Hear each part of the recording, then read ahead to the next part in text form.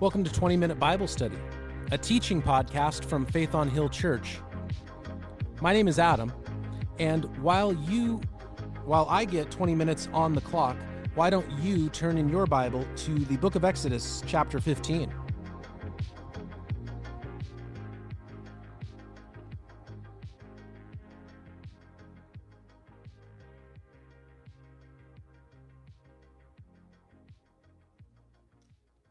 Well, last week, we saw that the people of Israel have crossed the Red Sea and they responded in worship, and we looked at the song of Moses and the song of Miriam.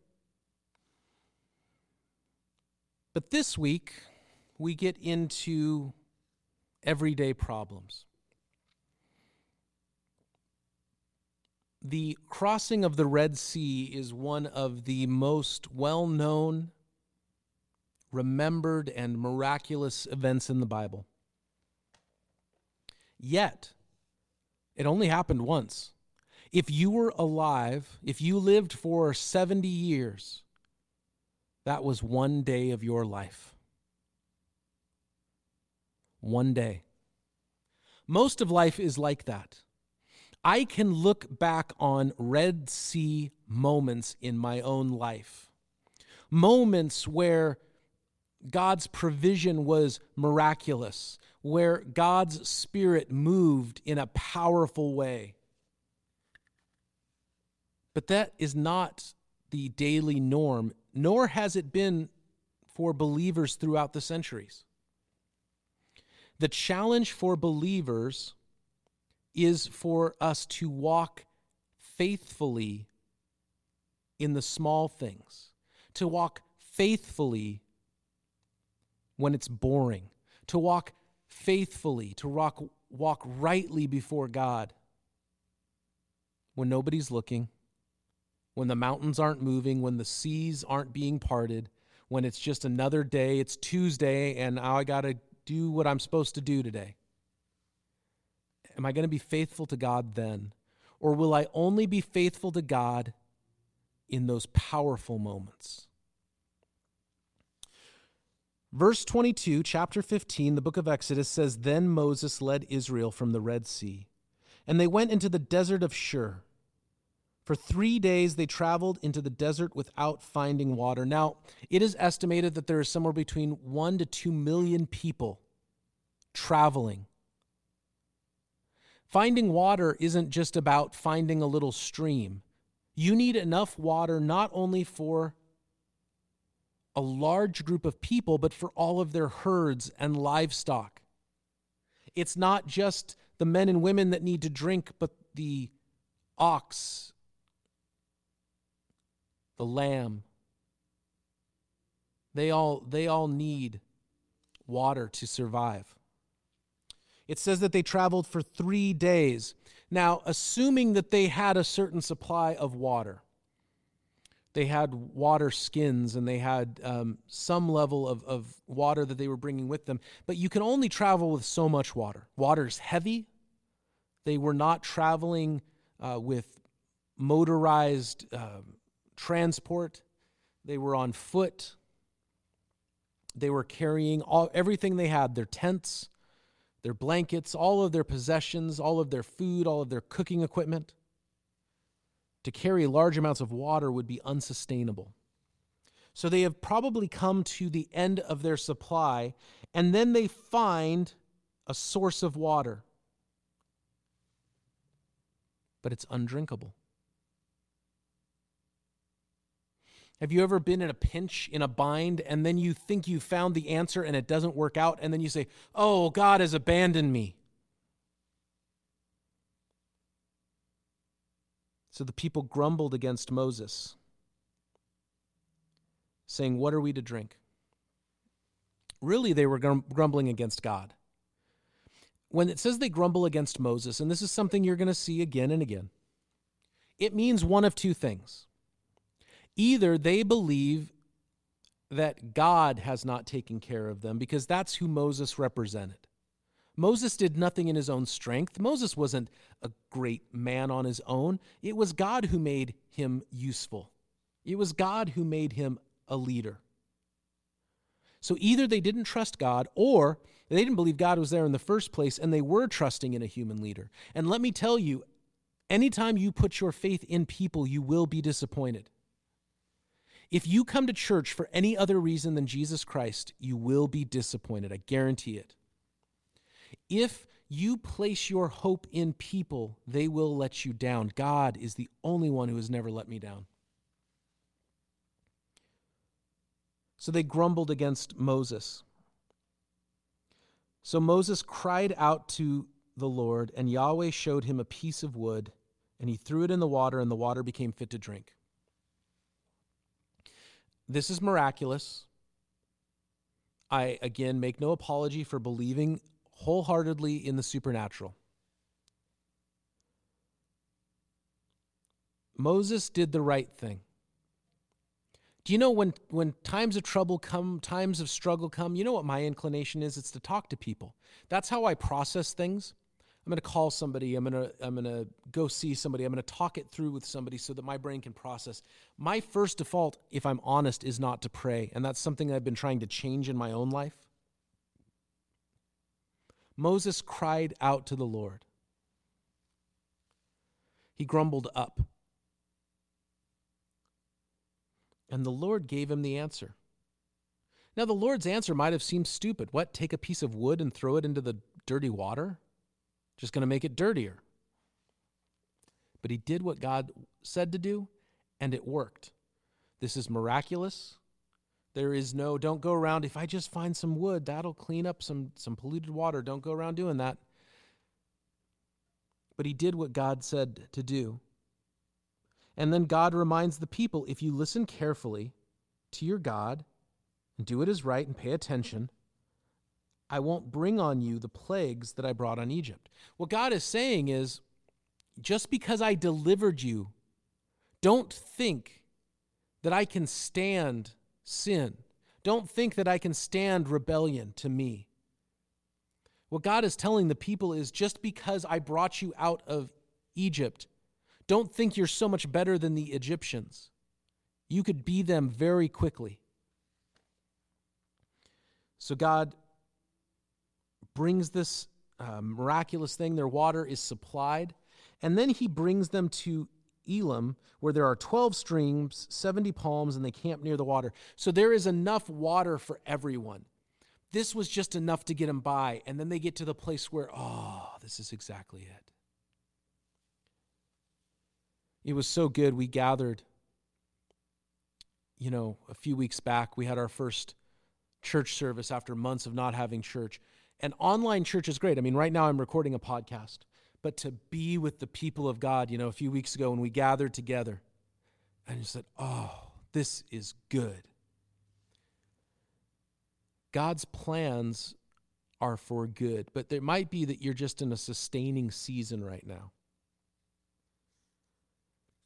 You have to trust that God will provide for you. The issue here isn't an army chasing them down. The issue here is, am I just going to have water to drink this morning?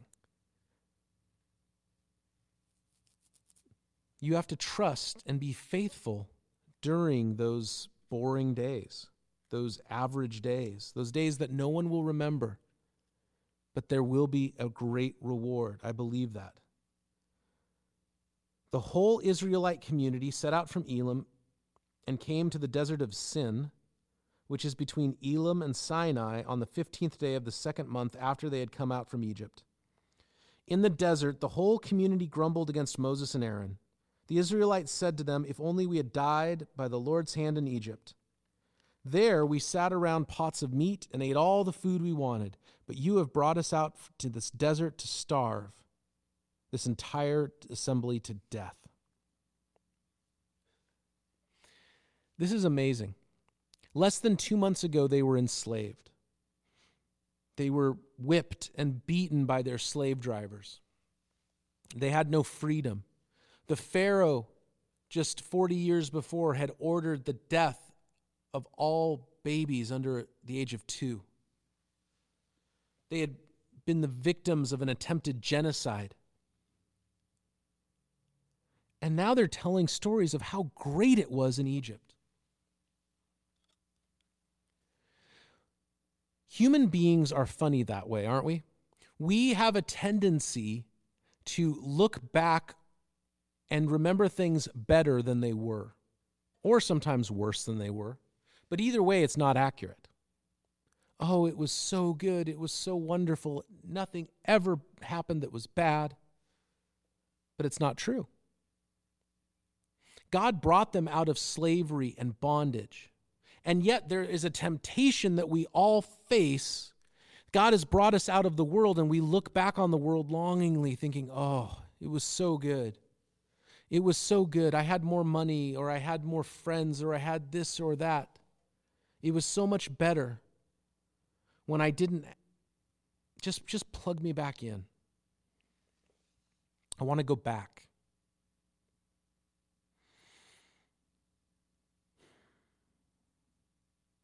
Verse 4, the Lord said to Moses, I will rain down bread from heaven for you. The people are to go out each day and gather enough for that day. In this way I will test them and see whether they will follow my instructions. And on the sixth day they are to prepare what they bring in, and it will be twice as much as they gather on the other days. So what God is saying is, you're grumbling, but I'm going to take care of you. God's ways are good. When you think about, there is a feeling, a sense that is sometimes expressed that Christians miss out on things. We miss out on the good time because we're following God.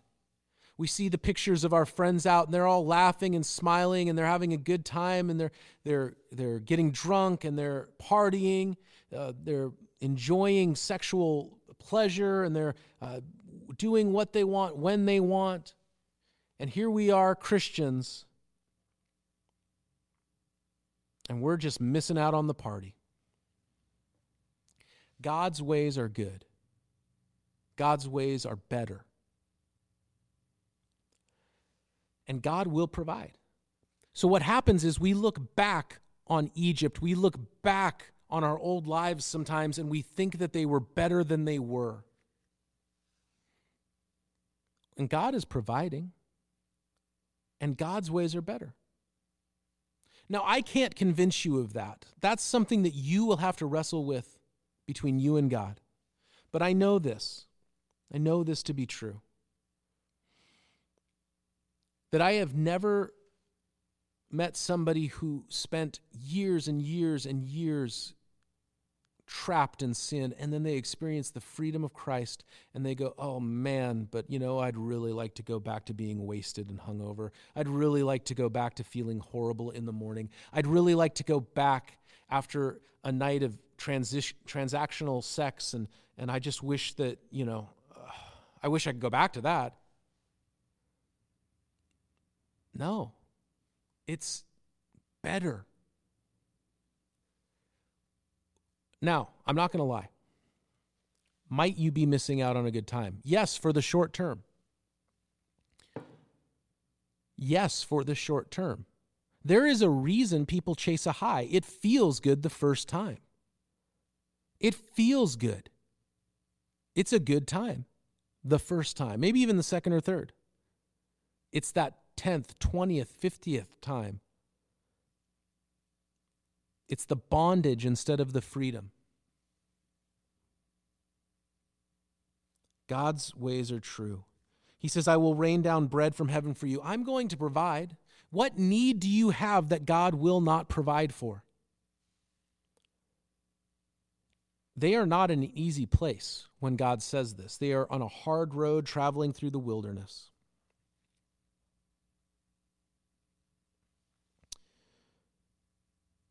Now, this is a test for them.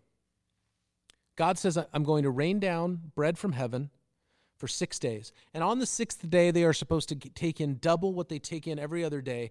And then on the seventh day, the Sabbath day, the day of rest, they aren't supposed to take anything in. And this is a test. Are you going to follow what I say to do? And what that means, when he says in verse 4, on each day they are to gather enough just for that day. What that means is that God's testing them. Are you going to gather enough for that day, or are you going to take a little extra? Set aside a little extra just in case, that plan B. just in case God doesn't take care of you like he says he's going to. And on the 6th day, will you take twice as much? Because I've told you, it's okay, this is the day to do it. So Moses and Aaron said to all the Israelites, in the evening you will know that the Lord who has brought you out of Egypt. In the morning you will see the glory of the Lord because he has heard your grumbling against him. Who are we that he has heard? Excuse me, it's hard to read this way. Let me move this here. Who are we that you should grumble against us? Moses also said, you will know that the Lord, when he gives you meat to eat in the evening and bread, all you want in the morning because he has heard your grumbling against him. Who are we? You are not grumbling against us, but against the Lord. I believe this is true. I also believe this is dangerous. You are not grumbling against us, but against the Lord. There's another verse from 1 Samuel, touch not the Lord's anointed. And I have seen leaders in the church abuse these verses so that nobody can rightly call them out for sinful behavior, so that there can be no accountability or transparency in their lives. Those are dangerous verses when abused. I fully acknowledge that. That being said, I do think that there is some truth to that. I can grumble, but the leaders that God has placed in my life, the authorities that God has placed in my life, if I believe that God has placed them there, then I'm only grumbling against God.